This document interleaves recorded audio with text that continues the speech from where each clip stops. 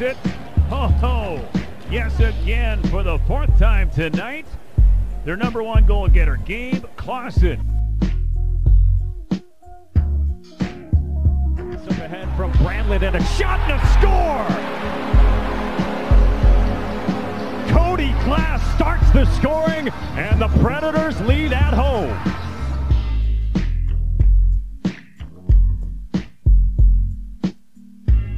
He can be the hero against Dalen Kiefer, the left-handed shooter, coming in, ran out of room!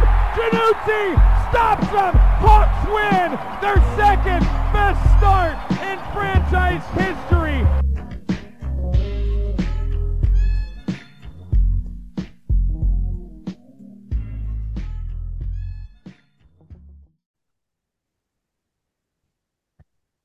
All right, I'm pleased to be joined by Eric Vigo of Gopher Puck Live. He's been covering the Gophers on the University of Minnesota for a long period of time, and he is someone who's very familiar with Chaz Lucius, who is going to be making his Portland debut on Friday.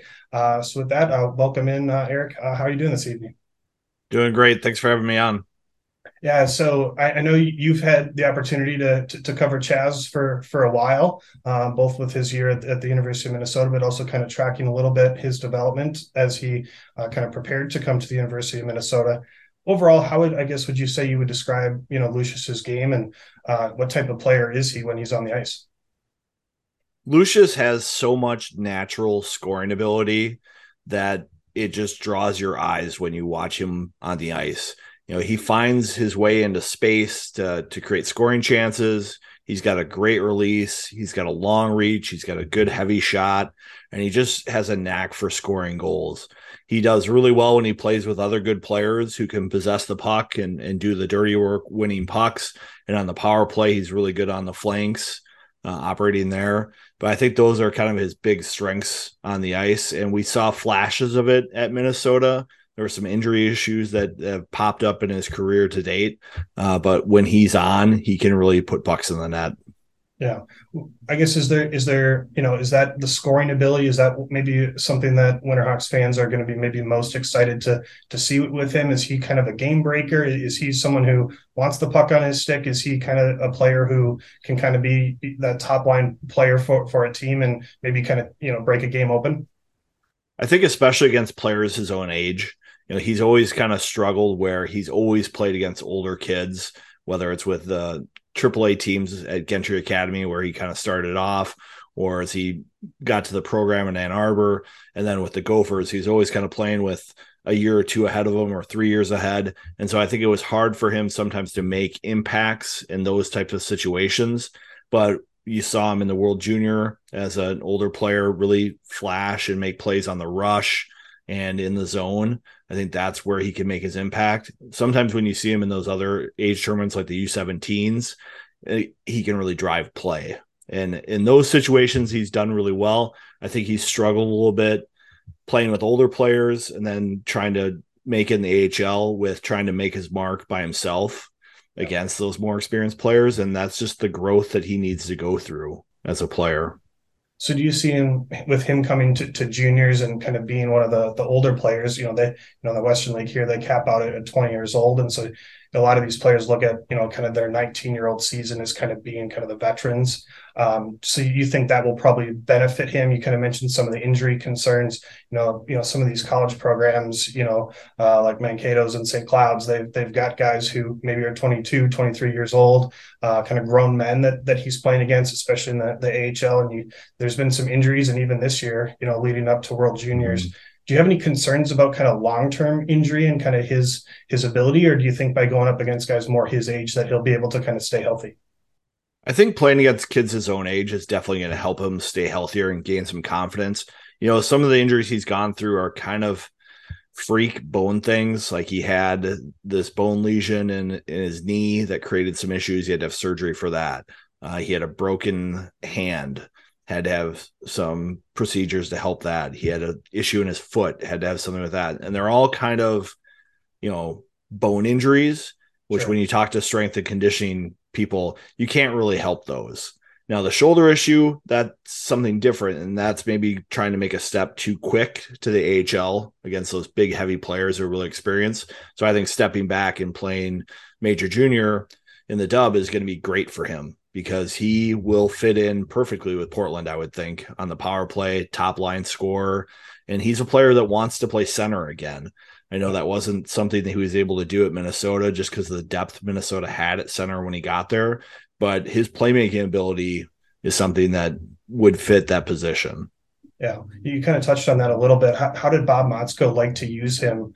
Obviously University of Minnesota was pretty deep up front, and they are again this year, especially with Snuggerud and Logan Cooley and Matthew Knies, which is just an incredible line. And I know Portland fans have asked, because Jimmy Snuggerud was also drafted. Matthew Knies was a list player of Portland. I think there's been a lot of connections between Portland and Minnesota over the years. And obviously those are two very different paths for a player to choose. But how would you say that Bob Motzko liked to use him, and especially on the power play? Because one of the areas that Portland is not necessarily struggling right now, but that their power play has kind of been in a funk. They don't really kind of have that go-to guy. They've got a good net front player, but they don't really have someone who can, kind of really shoot the puck from the flanks, or, they're trying to set up some of these one-timers, but they're not quite clicking quite yet.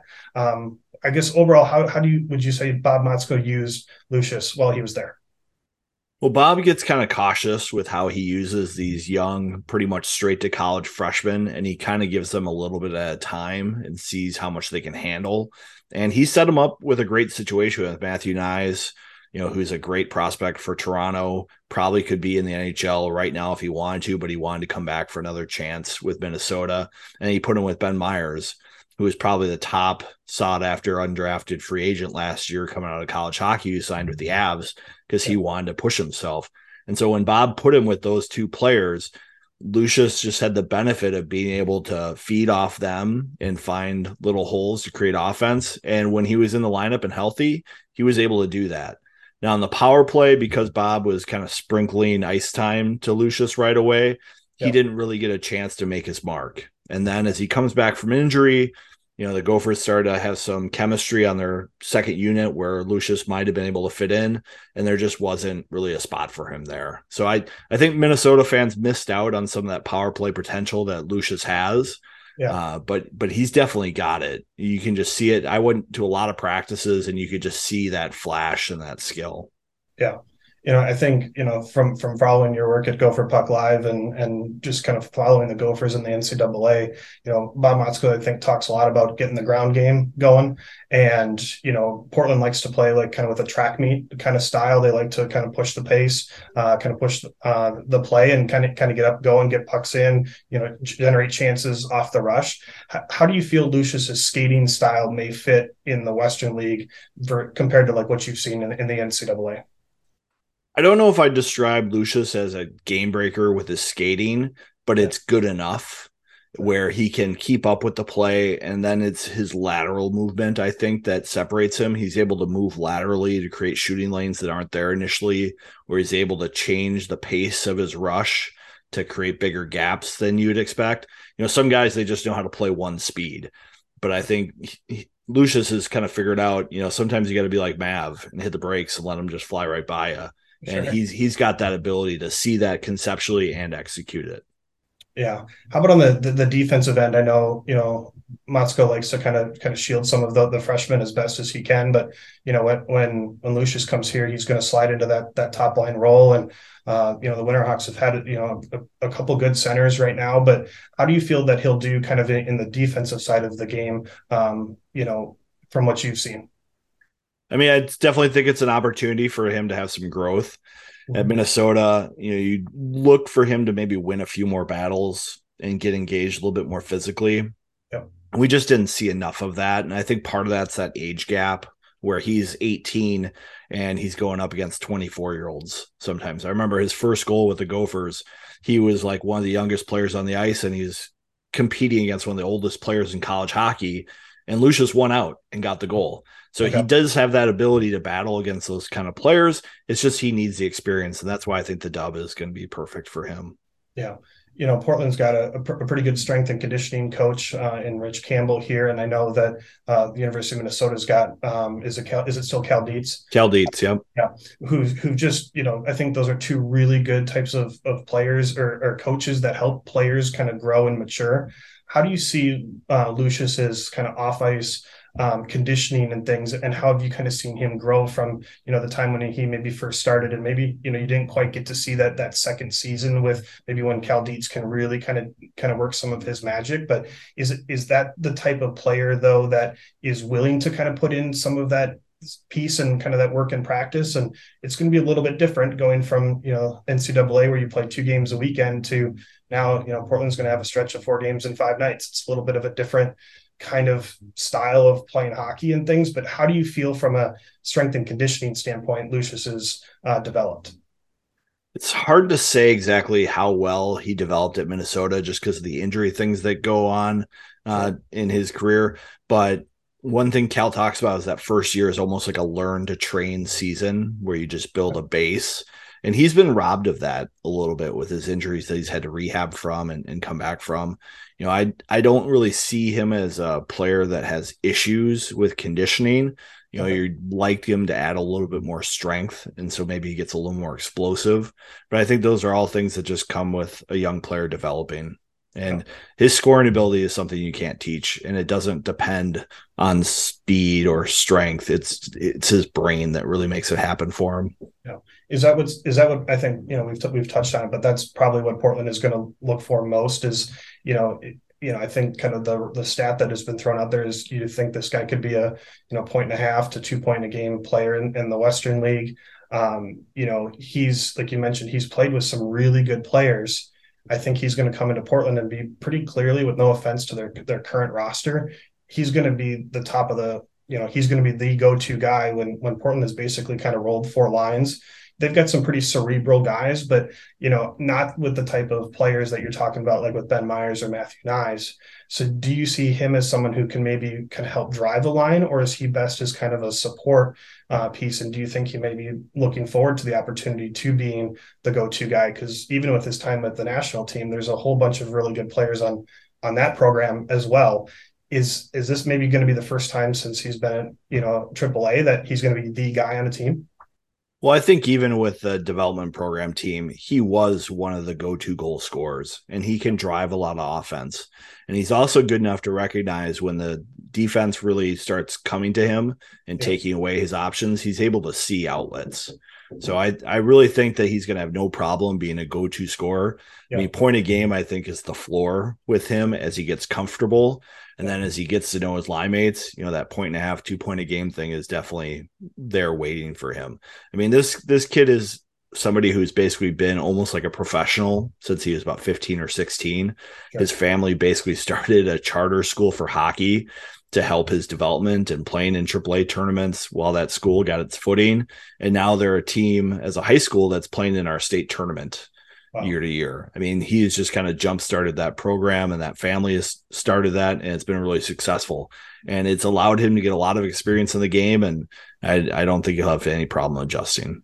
Yeah. One of the other kind of last comparisons that I'd make is University of Minnesota is a very mobile defense unit. They like to move the puck. I think he's played with Jackson Lacombe for a big chunk of time. Ryan Johnson, guys who are really good at kind of moving the puck up the ice. Mike Kester, guys like that who are pretty mobile. And Portland's, they're not a big, heavy, defensive core. Do you think that will help him as he's kind of used to that style of, being able to accept those long breakout passes and being able to kind of support kind of a more mobile defensive unit? Because Mike Johnson here likes to really have his center almost sometimes, play back closer and almost act as a third defenseman. Do you think that will help him given his experience at Minnesota?